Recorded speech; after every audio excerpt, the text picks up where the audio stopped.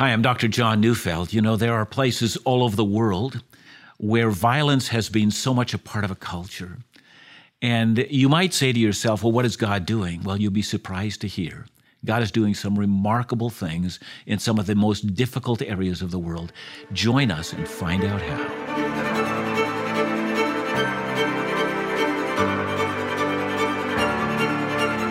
It's important to face these realities because unless we do, we'll never know what to do next.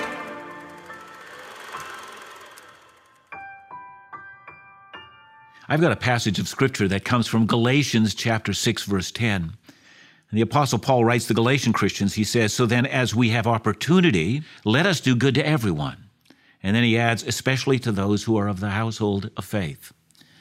The reason why Galatians 6, verse 10 means so much to me is that I know there was a man by the name of Dietrich Bonhoeffer, a pastor in Germany during the time of the Holocaust in the Second World War.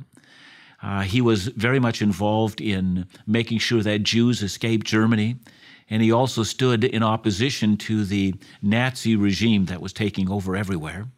And one of his favorite verses was exactly this one. As we have opportunity, as God gives us opportunity, let us do good to everyone. That's the calling of believers. God is calling us, wherever we're stationed, whatever we have opportunity, let's do good. I'm going to introduce you to a man named Brian McConaughey. And if you're familiar with his program, you've heard me interview him in the past. And he actually has two roles. He worked with the RCMP as a forensic scientist and as a weapons specialist. But he is also the founding director of something called Ratnack International, which deals with the sex trade and with individuals who have been horribly abused. And we're going to find about his work in Cambodia. It has seen more death and destruction than I think almost any nation on the earth, that is, at least in recent memory. And so we're going to find out about what God is doing there and meet this remarkable man by the name of Brian McConaughey. So join me for a fascinating interview. Well, Brian McConaughey, it's great to have you back at our studios at Truth and Life today. We've had one conversation some time ago, Yep. And we're having an opportunity to discuss a second part of your life, which I think has become an all-consuming part of your life. Yes, it has. So give us your title. You are Ratnack International. That's a very strange name for us, but it's named that way for a reason. Why don't you tell us about it? I'm the founding director of Ratnack International, incorporated charity that's named after a little girl who died in 1989. In Cambodia. In Cambodia. She was denied medication. She was living in a war zone, and the international community sealed the borders, so no medicine was allowed in for her. And I was on a vacation. Because being in the RCMP and being a weapons specialist, I was, to be frank, I was completely sick of dead people and crime scenes and autopsies. So I figured I'd plan a hotel, go to Asia. It's full of live people and sun, and I figured I need live people. And quite by accident, ended up on the Thai-Cambodian border and stepped into a border war that I was not prepared for, and I had never seen that kind of suffering before. Well, let's step back for a moment. How familiar were you at that point in time with the atrocious history of Cambodia? I wasn't. I wasn't at all. I was going on a trip to Thailand, and I was asked to bring a care package up to a friend of a friend into the war zone, and I didn't even know where I was going. So let's, for our listeners who might not be aware of the history of Cambodia, I think we're right to say that Cambodia has witnessed perhaps the percentage-wise the largest genocide in the 20th century. Yes. Yeah, it's a small country in between Thailand and Vietnam. It's about 200 miles by 250 miles. And when the revolution really got going in 1975, the population was 7.5 million people. And through the course of the revolution and the subsequent civil war, the press continues to quote 1.8, perhaps 2 million people dead. The mathematical models we have are very clear that it's about 3.2 million. So it's out of 7.5 million, 3.2 million. Yeah. An organization called, or the government called the Khmer Rouge, basically slaughtered their own population. Yeah. They were determined to purify society. They were radical Maoists, and to purify society, they wanted to eradicate anyone with an education basically more than grade 3. Yeah, so as I understand the stories, people with, let's say, eyeglasses immediately are killed. Yes. The assumption is you can read, so we execute you. Yeah. I understood that hands were put out. If you have calluses on your hands, they might let you live. If you have soft hands, you're a city dweller, you're a parasite, you die. I see. And on it goes. So, and all of these executions, the torturing that went on, the executions were all very personal, done with machetes and clubs, en masse. I mean, it's horrendous. So the degree of trauma in Cambodian society is unique. And I was completely unaware of this. So, Brian, I believe in the meticulous sovereignty of God. God takes his own people and he moves them to places. You thought you were going on vacation, and God thought you were going for a different reason, and that's become abundantly plain. Yeah. So you went to a country that was traumatized, that had one of the worst histories that one can even think of, but you came at a unique time in that country's history. Yeah. Because they were about to be launched into another war, and you saw that up close. Yeah, they were in the midst of a civil war, and the international community had sealed the borders, and at that time, Cambodia was the only country that was not allowed a seat in the United Nations. And so as people suffered inside the country, no medicine was allowed inside that country. And being Irish and being stubborn, I figured, okay, there's no way. That's wrong. I had heard about this little child Ratnak who died for want of medication. I figured I'm going to smuggle a couple of suitcases of medicine through the UN embargo and get it into Cambodia and distribute that.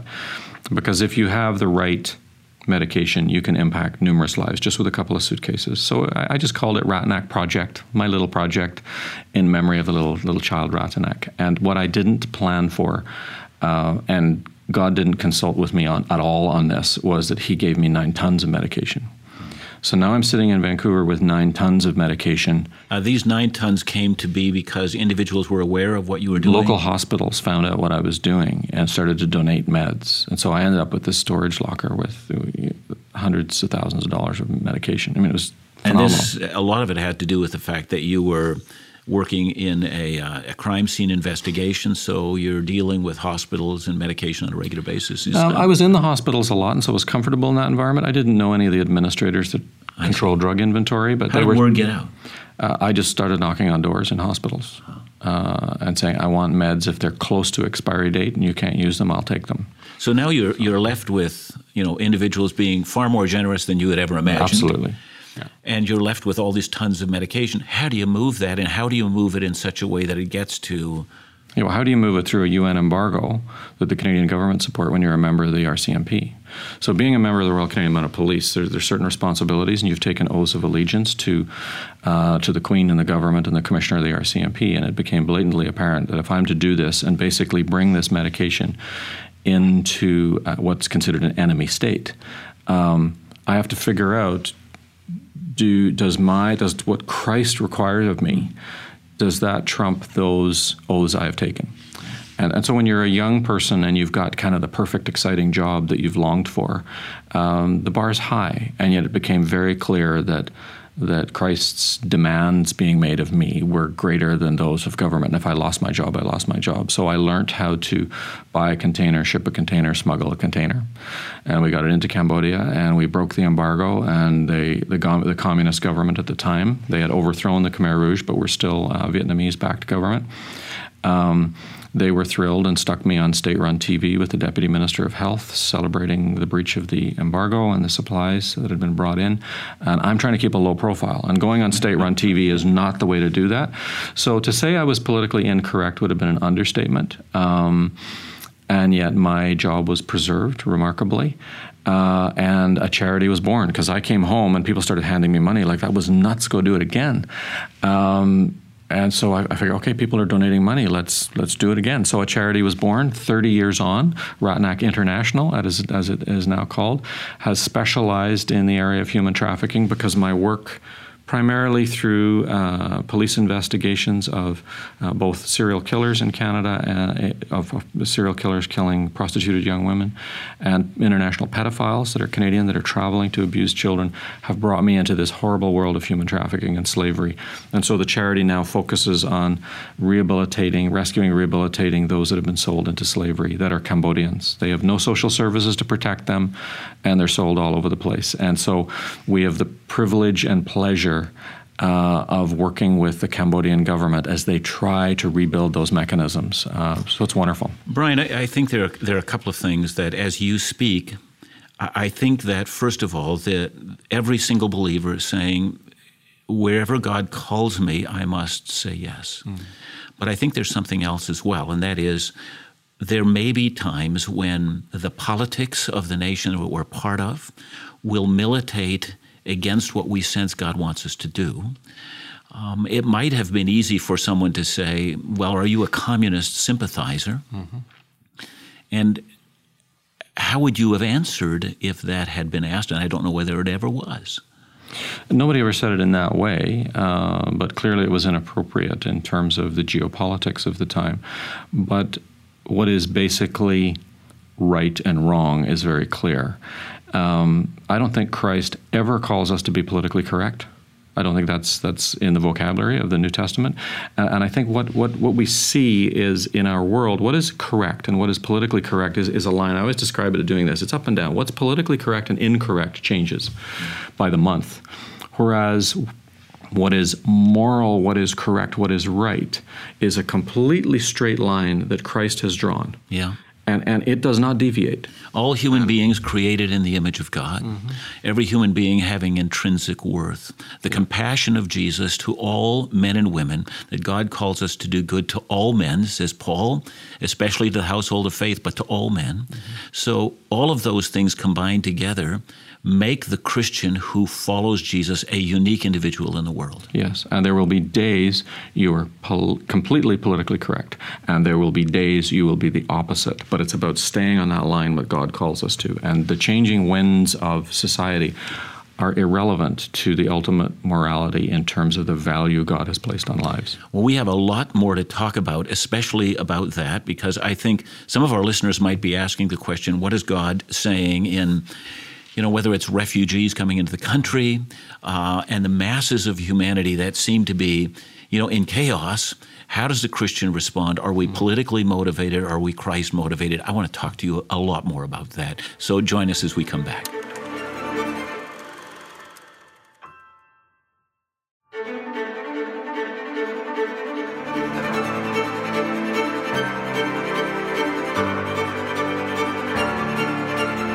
It's important to face these realities because unless we do, we'll never know what to do next.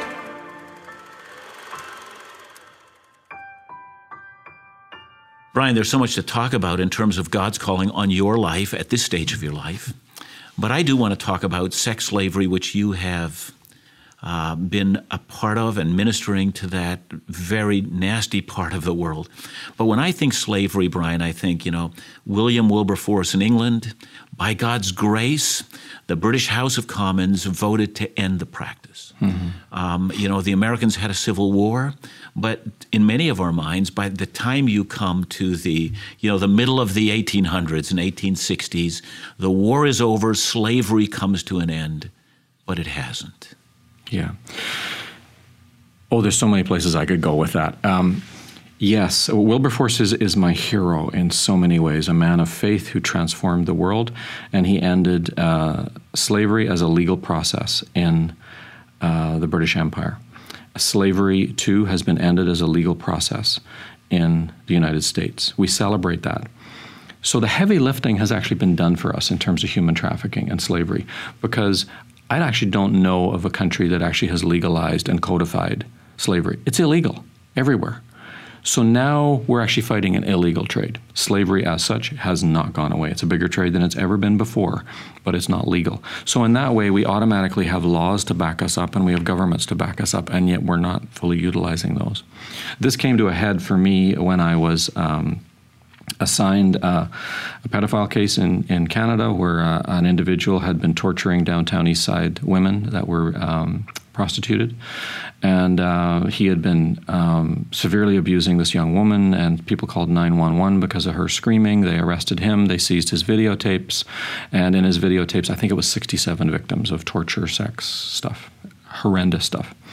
And they called me because I'd spent a lot of time in Asia, and they said, can you look at these videos and tell us where these kids are from? Because mixed in with these victims were 7 little prepubescent girls, 7 to 9-year-olds. And I had done years of homicides and all that kind of stuff, but nothing prepared me for those videos. Nothing can prepare you for those videos. And that was God throwing down the gauntlet, saying, I'm not asking you to deal with world slavery. I'm asking you, what are you going to do with those 7? And so I had no skills to offer this other than I could see the children. They were all videos inside little rape cubicles, no street scenes or anything. But I could tell from the way the children were speaking and some of the things in the room, this was Cambodia.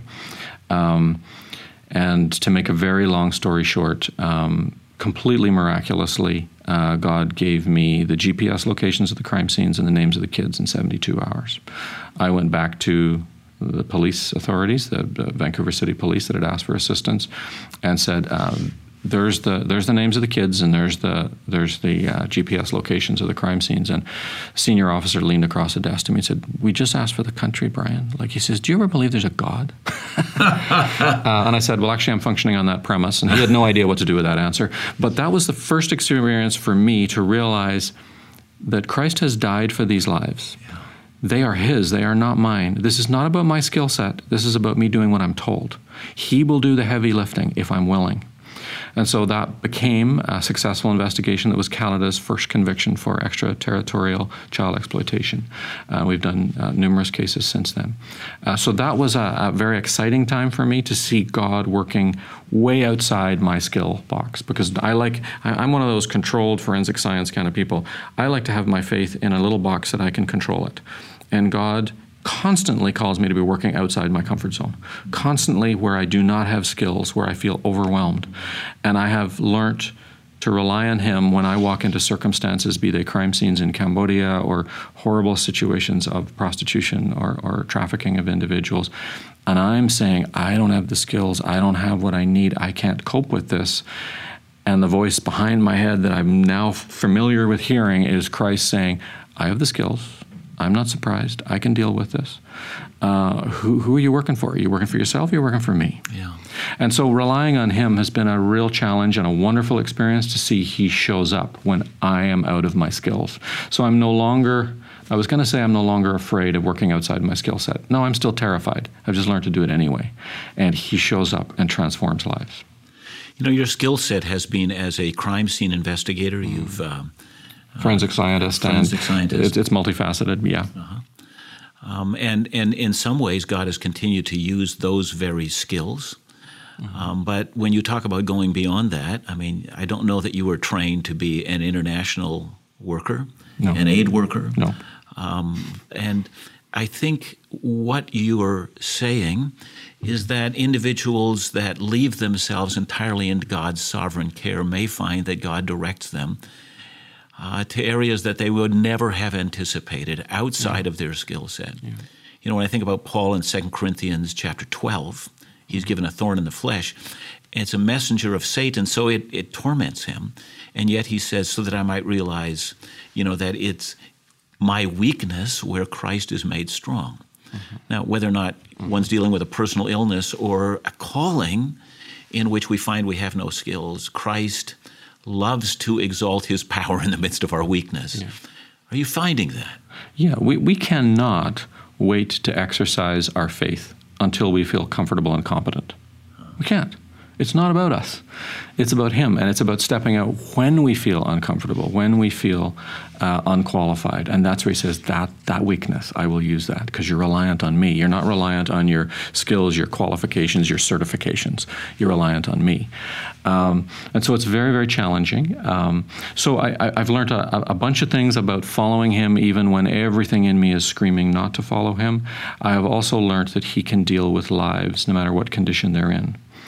So, I deal with lives in Cambodia now. Some children that have been rescued. These are children that have been sexually assaulted thousands of times. Thousands, that people have said they're too broken, they're too damaged psychologically, physically, emotionally, socially, they'll never reintegrate, it's a mess, don't even go there. I beg to differ because I work for the great physician. It's his skills, not mine. And he can claim these lives back. And I know many vibrant young Christian lives that were thrown away by the world, that have been assaulted hundreds, some of them thousands of times, who now serve the Lord, who are moms, who are married to husbands that adore them, who have children, even though the medical examiners, once we rescued them, said they're too badly damaged, they'll never have kids. Wrong. God rebuilds lives. And so the message there, which is so exciting for me, is while we're not dealing with human trafficking in Cambodia in our own personal lives, as we sit in Canada or North America, there is not a circumstance in our life Christ can't deal with. You can't get to the stage where you can go to Christ and say, well, here's my package. And Christ says, I love you, I died for you, I went through so much for you, but I'm sorry, that's just over the line, I can't go there. You can't get there. There is nothing you can bring to him that shocks him. He's dealt with it all, and he can say, bring it to the table, and he'll say, I can deal with that, I can deal with that, I can deal with that. I can redeem all of this. Furthermore, I can do more than redeem it. Even the most tragic circumstances in our lives, he can frequently, not always, but frequently say, I will actually use that to bless others. Wow. I will take the brokenness and I will turn that into the healing of others. And you will actually see it. While it's not a gift anybody would want, I will take those tormented times in our lives, those areas of suffering, and I will use those to build you into a person that you can minister to other people suffering. It's an incredible process. I want to do a little ad with you. So, Ratnack International, if somebody's listening to this right now and says, look, I want to partner with that, how do they do that? You can go on the website, ratanak.org, R-A-T-A-N-A-K. It's the name of the little girl, the first one that died that I never met in life. So you can go on the website, please donate. You can go on Facebook and look for Ratnack International. We post almost every day. Good. On stuff that's happening, the rescues that occur, the rehabilitation, the struggles we're dealing with. And the most exciting thing at the moment is God has opened up so many boundaries for us with, we're dealing with over 140 lives right now in active human trafficking files. But the Cambodian government, who very naturally and appropriately mistrusts the Western governments and Western individuals, has grown to trust us. We've been at this 30 years, and we have the privilege of partnering with them. See, and the reason I ask that is because God has given you a marvelous mission to pursue. And there is I'm sure that there's both an awesome responsibility. There's the evil that you encounter, but there's also this marvelous opportunity. But, David said something when he attacked the Amalekites, that the men that kept the baggage and the men that went to war with him shared in the reward together.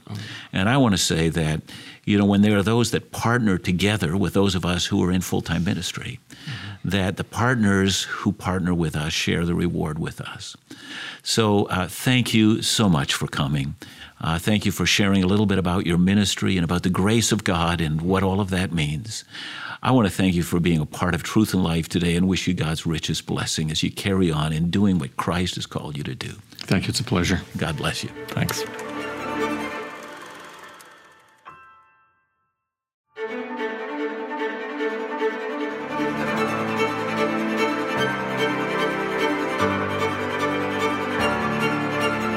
It's important to face these realities because unless we do, we'll never know what to do next.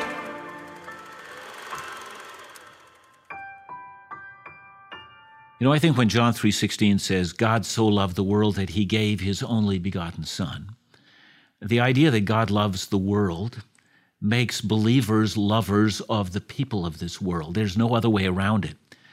I think it should be a mark of every believer to know as much about the world as we can. We need to lift our eyes beyond our individual circumstances and begin to see the world as the stage where God is acting and to wonder what God is doing. I become more and more aware of the fact that there is a church that is growing all over the world. And of course, as we talk about Cambodia and recognize that God is now already beginning a church. Pastors are forming congregations in that nation, and the gospel of Jesus Christ, the great lover, has come to that part of the world that has witnessed so much evil. Because I'm a little older, I remember the tail end of the war in Vietnam. I remember with horror hearing about the killing fields in the Khmer Rouge. But it seemed only a concept to me. It was so far away until we meet people who are actually involved in ministering in that part of the world and recognizing that even though the evil one has worked to destroy as much as he can, God has come and brought healing and reconciliation. It really is true. If it were not for the followers of Jesus, who else would minister in those parts of the world? Christ has called us to forget our own lives and to give ourselves wholly for the people whom God loves. It is always the mark of a believer to follow Jesus to the point of death and to say, Lord, whatever you call me to do, that's what I'm going to do. So whether it's partnering with someone who's doing it or whether actually going ourselves to do it, God has called us to be agents of reconciliation. And so I'd ask you to pray for Brian, but I'd ask you also to pray for yourselves. If you're a believer today and you're wondering, what does God want me to do at this stage of my life? Open up your eyes and see that the possibilities are far larger than you had ever imagined. Ask yourself, how big is my God and how great is his assignment for me? And then go do what Christ wants you to do. Be free and follow your Lord and Master.